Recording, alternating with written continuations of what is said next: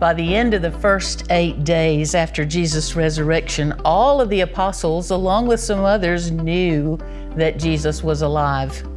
Scripture tells us that on 2 occasions, when they had locked themselves in the upper room, Jesus appeared in their midst. But Scripture also tells us about a 3rd time that Jesus manifested himself to the disciples.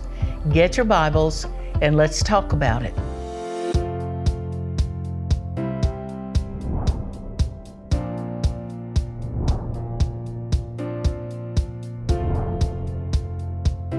The record of Jesus' 3rd appearance to the apostles is found in John chapter 21, and it is one of my favorite passages. So would you turn with me to John, the Gospel of John, chapter 21. We don't know exactly when Jesus manifested himself to the apostles a 3rd time. We just know that it was sometime between the 8th day appearance in the upper room and the ascension of Jesus 40 days later. Don't know exactly when in that time frame that it was, but in Matthew 28, we're told that Jesus had sent word to the apostles by the women at the tomb to meet him at a designated mountain in Galilee, and that they would see him there. Well, as we begin John chapter 21, look at verse 1. And we see, after these things, Jesus manifested himself again to the disciples at the Sea of Tiberias, and he manifested himself in this way.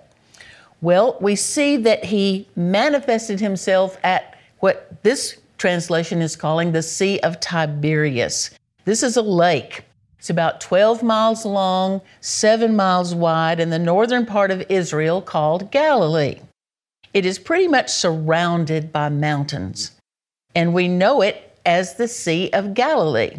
But the Romans renamed it to honor Tiberius Caesar, so they gave it the name of Sea of Tiberias. So when you see those different names, there are even some Old Testament names for the Sea of Galilee. You're talking about the same lake called a sea because it's very large. Look at verse 2. It tells us who is there.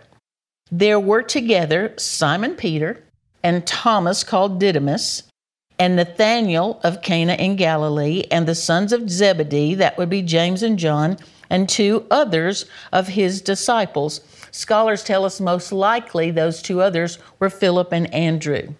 So there's 7 of them. Now notice this as we pick it apart, because where are the other 4? Because Matthew 28:16 says that 11 went there. So if 11 went to that place, then where are the other 4? We can speculate about that as we move along. But it is interesting that Andrew, Simon Peter, Philip, Nathanael, James, and John were the first ones that Jesus called to be his disciples. So they're gathered here again, same place, Sea of Galilee, for another encounter, this time with the resurrected Lord. Simon and Andrew, James and John were fishing partners. And so Jesus had called them from the Sea of Galilee, where they were fishing, to be fishers of men. I love reading about the calling of the disciples. And so Jesus said, put away your nets, stop your fishing, and come follow me, and I will make you fishers of men. And they did. They stopped their fishing and they followed Jesus. Now, we assume here that because Jesus had told them to go to a mountain and that that's where he would meet them, we want to assume here that maybe they were on a mountain for a while. But sometime, look in verse 3, Simon Peter said, I'm going fishing. I'm going fishing. And they said to him, well, we'll just go with you. We'll just go with you. So maybe that's where the 4 and the 7 split up. Maybe we've got these 7 who are sitting on the mountain. They're tired of waiting for Jesus to come, so they're just going to quit. Go fishing. We'll talk about that. But then the 4, maybe they didn't like to fish. Maybe they weren't fishermen, and they just stayed there. So that's why perhaps verse 2 just names 7. So the 4 are there somewhere. Now, the scholars tell us that the form of the original language, Peter's not just saying, I think I'm going to go fishing for a while we wait. Scholars tell us that what this says is, I'm going back to my old career. In other words, I quit. I'm tired of the waiting. I'm tired of the pressure. He just says, I'm going back to fishing. That's what I know how to do. That's what I was. I'm just going to go back to fishing. Now, Peter was the leader of the group. Let's just think about him for a minute. He's been on a roller coaster ride for weeks, months, maybe the whole time that Jesus was ministering on earth during those 3 years. But understand that he's been from the depths of despair to the heights of exhilaration.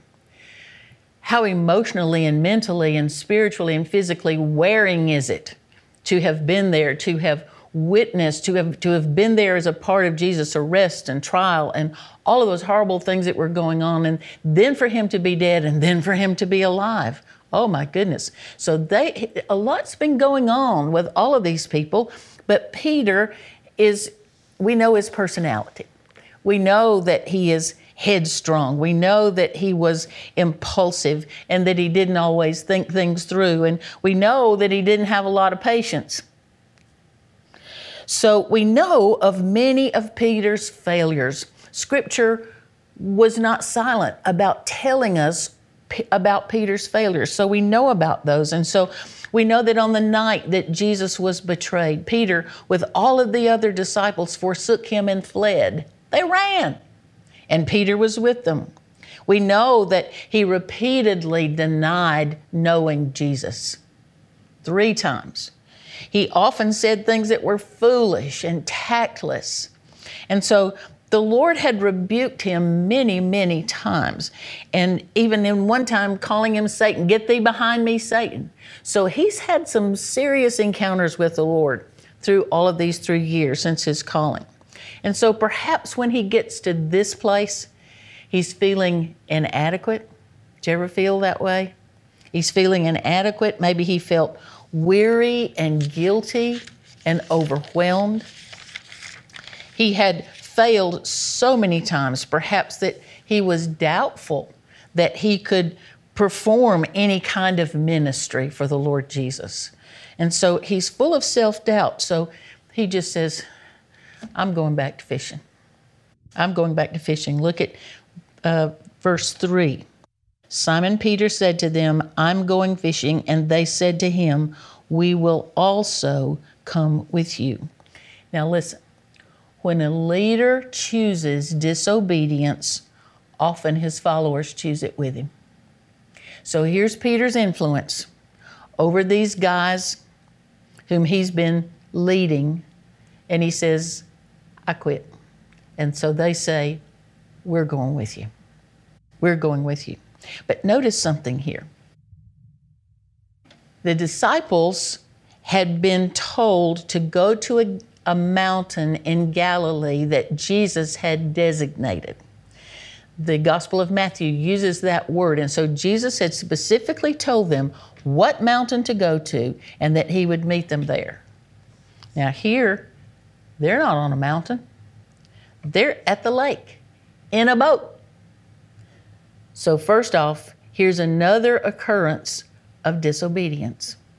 They didn't just do what the Lord told them to do. So we see this disobedience. And so Peter's basically said, you know what? I don't know about this fishing for men thing. We've been through all of this stuff for these weeks, days. I don't think I can do this anymore, but I can catch fish. That's what I used to do, and so that's what I'm going to do. I'm just going back to what I know to do, what I know how to do, and I'm going to start doing that again. Well, look at the second part of verse 3. They went out and got into the boat, and that night they caught nothing. Nothing.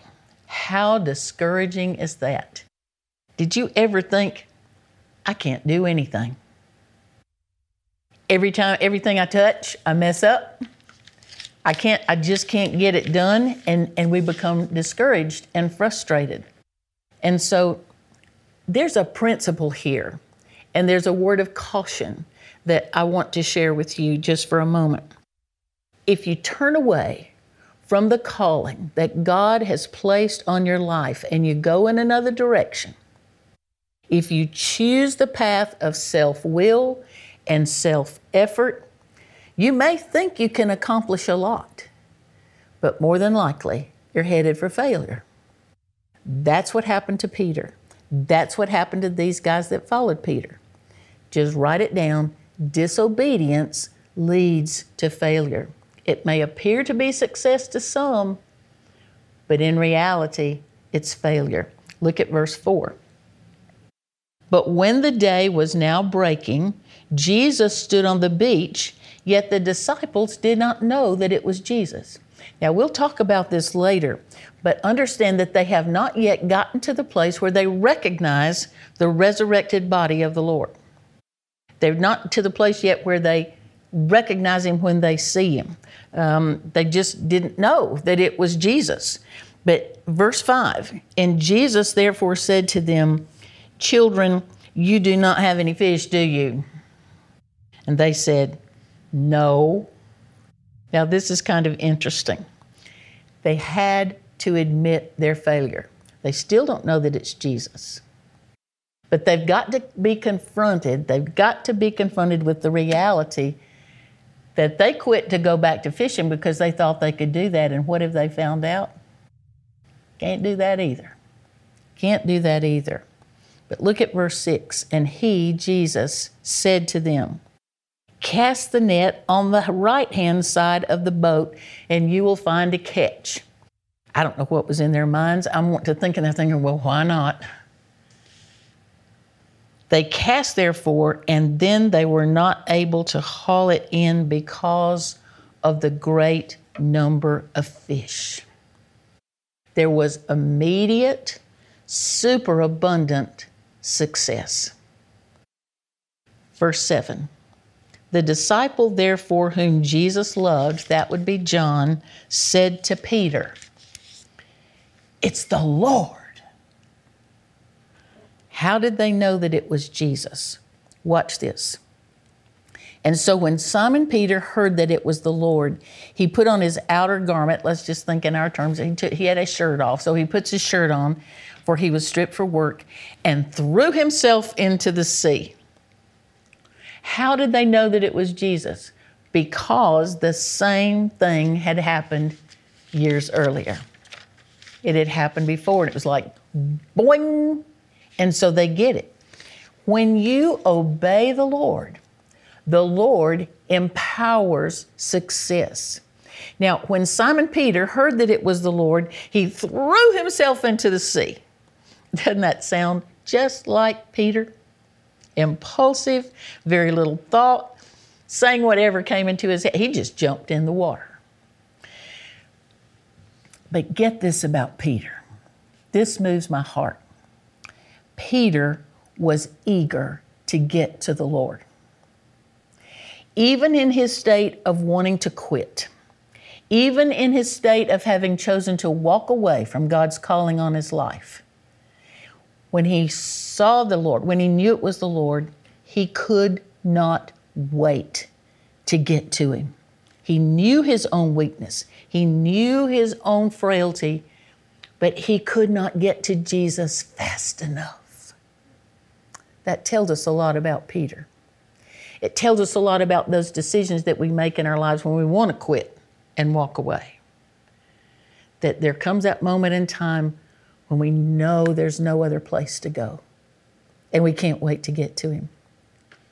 Verse 8, but the other disciples came in the little boat, for they were not far from the land, but about 100 yards away, dragging the net full of fish.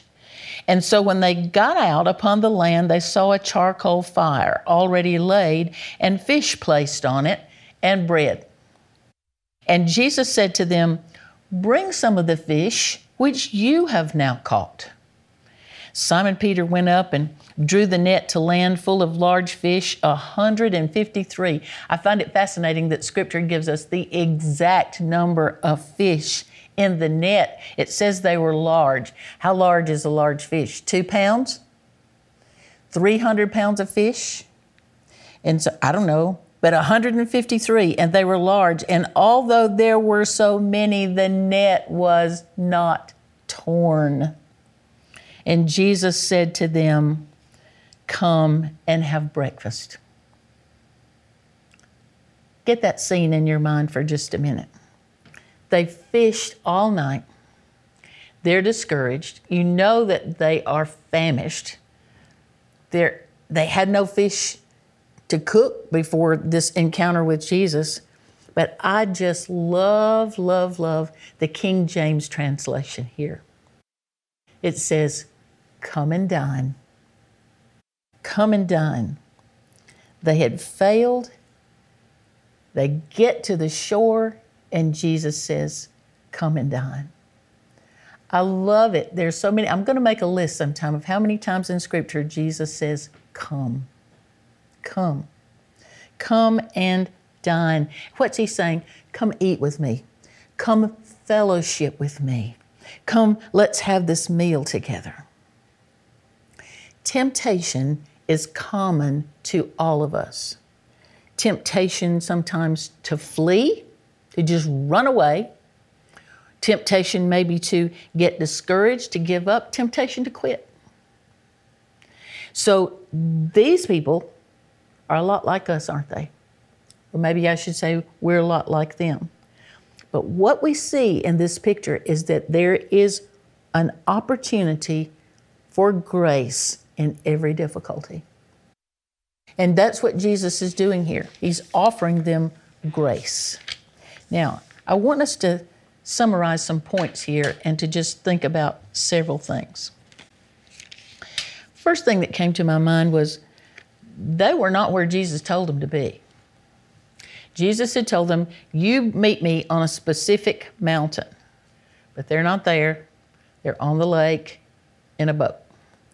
And so Jesus told them where to be, and they weren't there. And what did Jesus do? He went to where they were. He knew where they were. He knew that they were going there before they knew they were going there, because He's God. And so He met them, He knew, and He found them. He found them and He met them there. He went to them.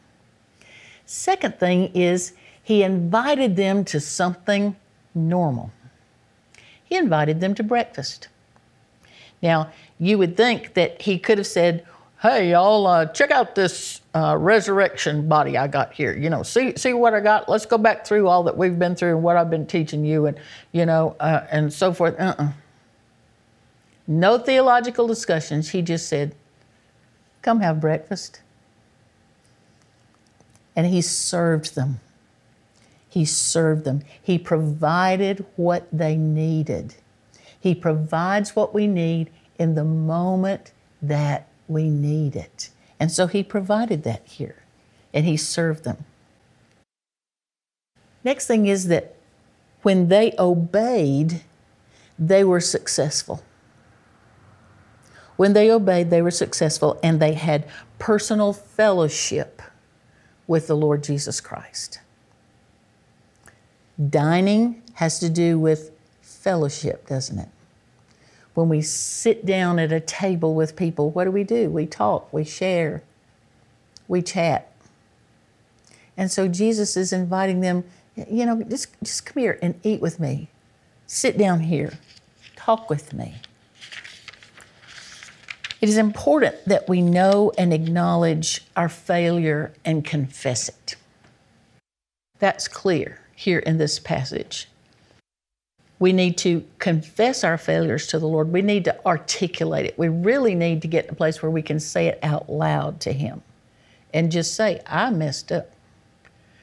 And so it's kind of funny because when Jesus is standing here on the shore and they don't know it's Jesus, usually He used an endearing term when He was calling out to these guys, calling out to these fellas, because they were His spiritual family, they were His followers, and oftentimes you see him calling them dear ones or whatever. But what the literal translation tells us that he said was, guys, hey guys, you didn't catch anything, did you?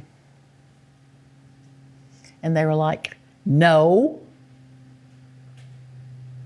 But what that allowed them to do was to confess their situation. They confessed their situation. They acknowledged it. They articulated it to him. They said, no, we didn't catch any fish. And so this is where our impatience and our doubts and our disobedience has led us. We failed. We thought we could do this, and here we are, we can't even do this. Everything we're touching, we're messing up. And so Jesus said, you don't have any fish? No. When the Lord puts work before us to do, he empowers us and provides for us to be obedient. Sometimes the Lord may tell us to do something. We'll think, I can't do that. I don't have this and this and that. I don't have this. But when the Lord tells you to do something, he's going to provide whatever you need in order to obey what he told you to do. He'll put anything in your path that you need to be obedient. Let's just think about it. Have you ever found yourself too busy to pray? Too busy to do Bible study? Too busy to invest in other people's lives? Too tired to use your spiritual gifts? Too distracted to be involved in building the kingdom of God? Too busy to obey the Lord? How many times have we looked at the Lord and said, I can't do that right now. I got to do this and this and this and this. And we're shooting ourselves in the foot when we do that, because what are we doing? We are assigning ourselves a path to failure because of our disobedience. He says, seek ye first the kingdom of God and his righteousness, and all these other things, anything else you need will be added unto you. So what's he saying? Keep your focus, keep your perspective. If you don't obey, if I don't obey, it's a path to failure. And that's what happened to these guys. They thought they could do it. We can fish. So that self-will and that self-effort kicked in. And they failed again. The next thing I jotted down was move from self-effort to divine provision. Move from self-effort to divine provision. It probably didn't seem rational to them to cast their net on the other side of the boat. I'm intrigued that they did it because they had fished all night. They had caught nothing. They don't know who's on the shore telling them to cast their net on the other side, but they did it anyway. I'm intrigued with what happens in their minds. In my mind, I attribute it to the sovereignty of the Lord as they cast the net, because they really didn't have a reason to do that, but they did, and they didn't even know it was Jesus telling them. But for whatever reason, they did it. When we obey the Lord, he empowers our success. Whenever we obey the Lord, he empowers our success. The Lord is the one who commands the fish. And the disciples are getting all of this. It's coming to their minds. They're wrapping their minds and heart around it, because all of this is such a learning process for them. And they're learning who Jesus is. They're learning who Jesus is going to continue to be to them, even though he's resurrected. Because they didn't really know what their relationship with him was going to be like once he had arisen. So he's inviting them to all kinds of things. Now, the next thing I want you to notice is that Jesus said, bring some of the fish that you've caught. Now, you'll notice when they walked up on the land, verse 9, they saw a charcoal fire already laid, and fish were already there, and bread. But here they are. Was it that Jesus didn't have enough to go around? I doubt it. There's a spiritual principle going on here. And so Jesus has made breakfast, but he called them to participate with what they had as well. Here's fish and bread for you. You go get some of your fish, some of the fish that I've given you, and bring them to the table. So he called them to participate with what they had. This is how the Lord works. This is a great principle. It's a great picture. There are things he does and things we do. He has a role, we have a role.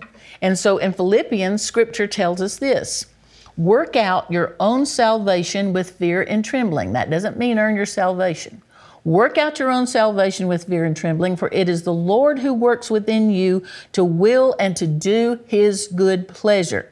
So the Lord works in us, and we work out what God tells us to do in us, what he's teaching us. We work out the work of God. So we work together. So here's what he's done here. He says, I've done my part, your part, you bring some of your fish. And they did. And that's when they had to drag, Peter went to drag that 400 pound net full of fish to the occasion. What was Jesus' relationship to the disciples after the resurrection? He was there to provide. He would meet their needs. He would care for them. He would know where they were. Listen to me. The same thing is true for you if you're a believer. He's got that same relationship with you. He made bread and fish and he gave it to them. He served them. The master of the universe became their servant, their waiter. Listen to me.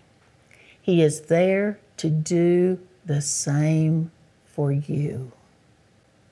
He's there to serve you, to provide your needs. He understands. And one of the thrilling things about all of this to me, watch Jesus through these days. He goes on and on as he keeps on drawing them to himself. He keeps on telling them what to do. He keeps on meeting their needs. He never went to them and say, I'm tired of y'all. I'm done with this. Y'all just haven't got it yet. I'm finished. No. Jesus never does that. He keeps supplying, he keeps providing, he keeps leading, he keeps telling, he keeps teaching. What a breakfast. Breakfast on the beach with Jesus. Wow. He prepared it, he fed them, and when breakfast was over, there was quite a conversation. And that's what we'll talk about next time. God bless you until then.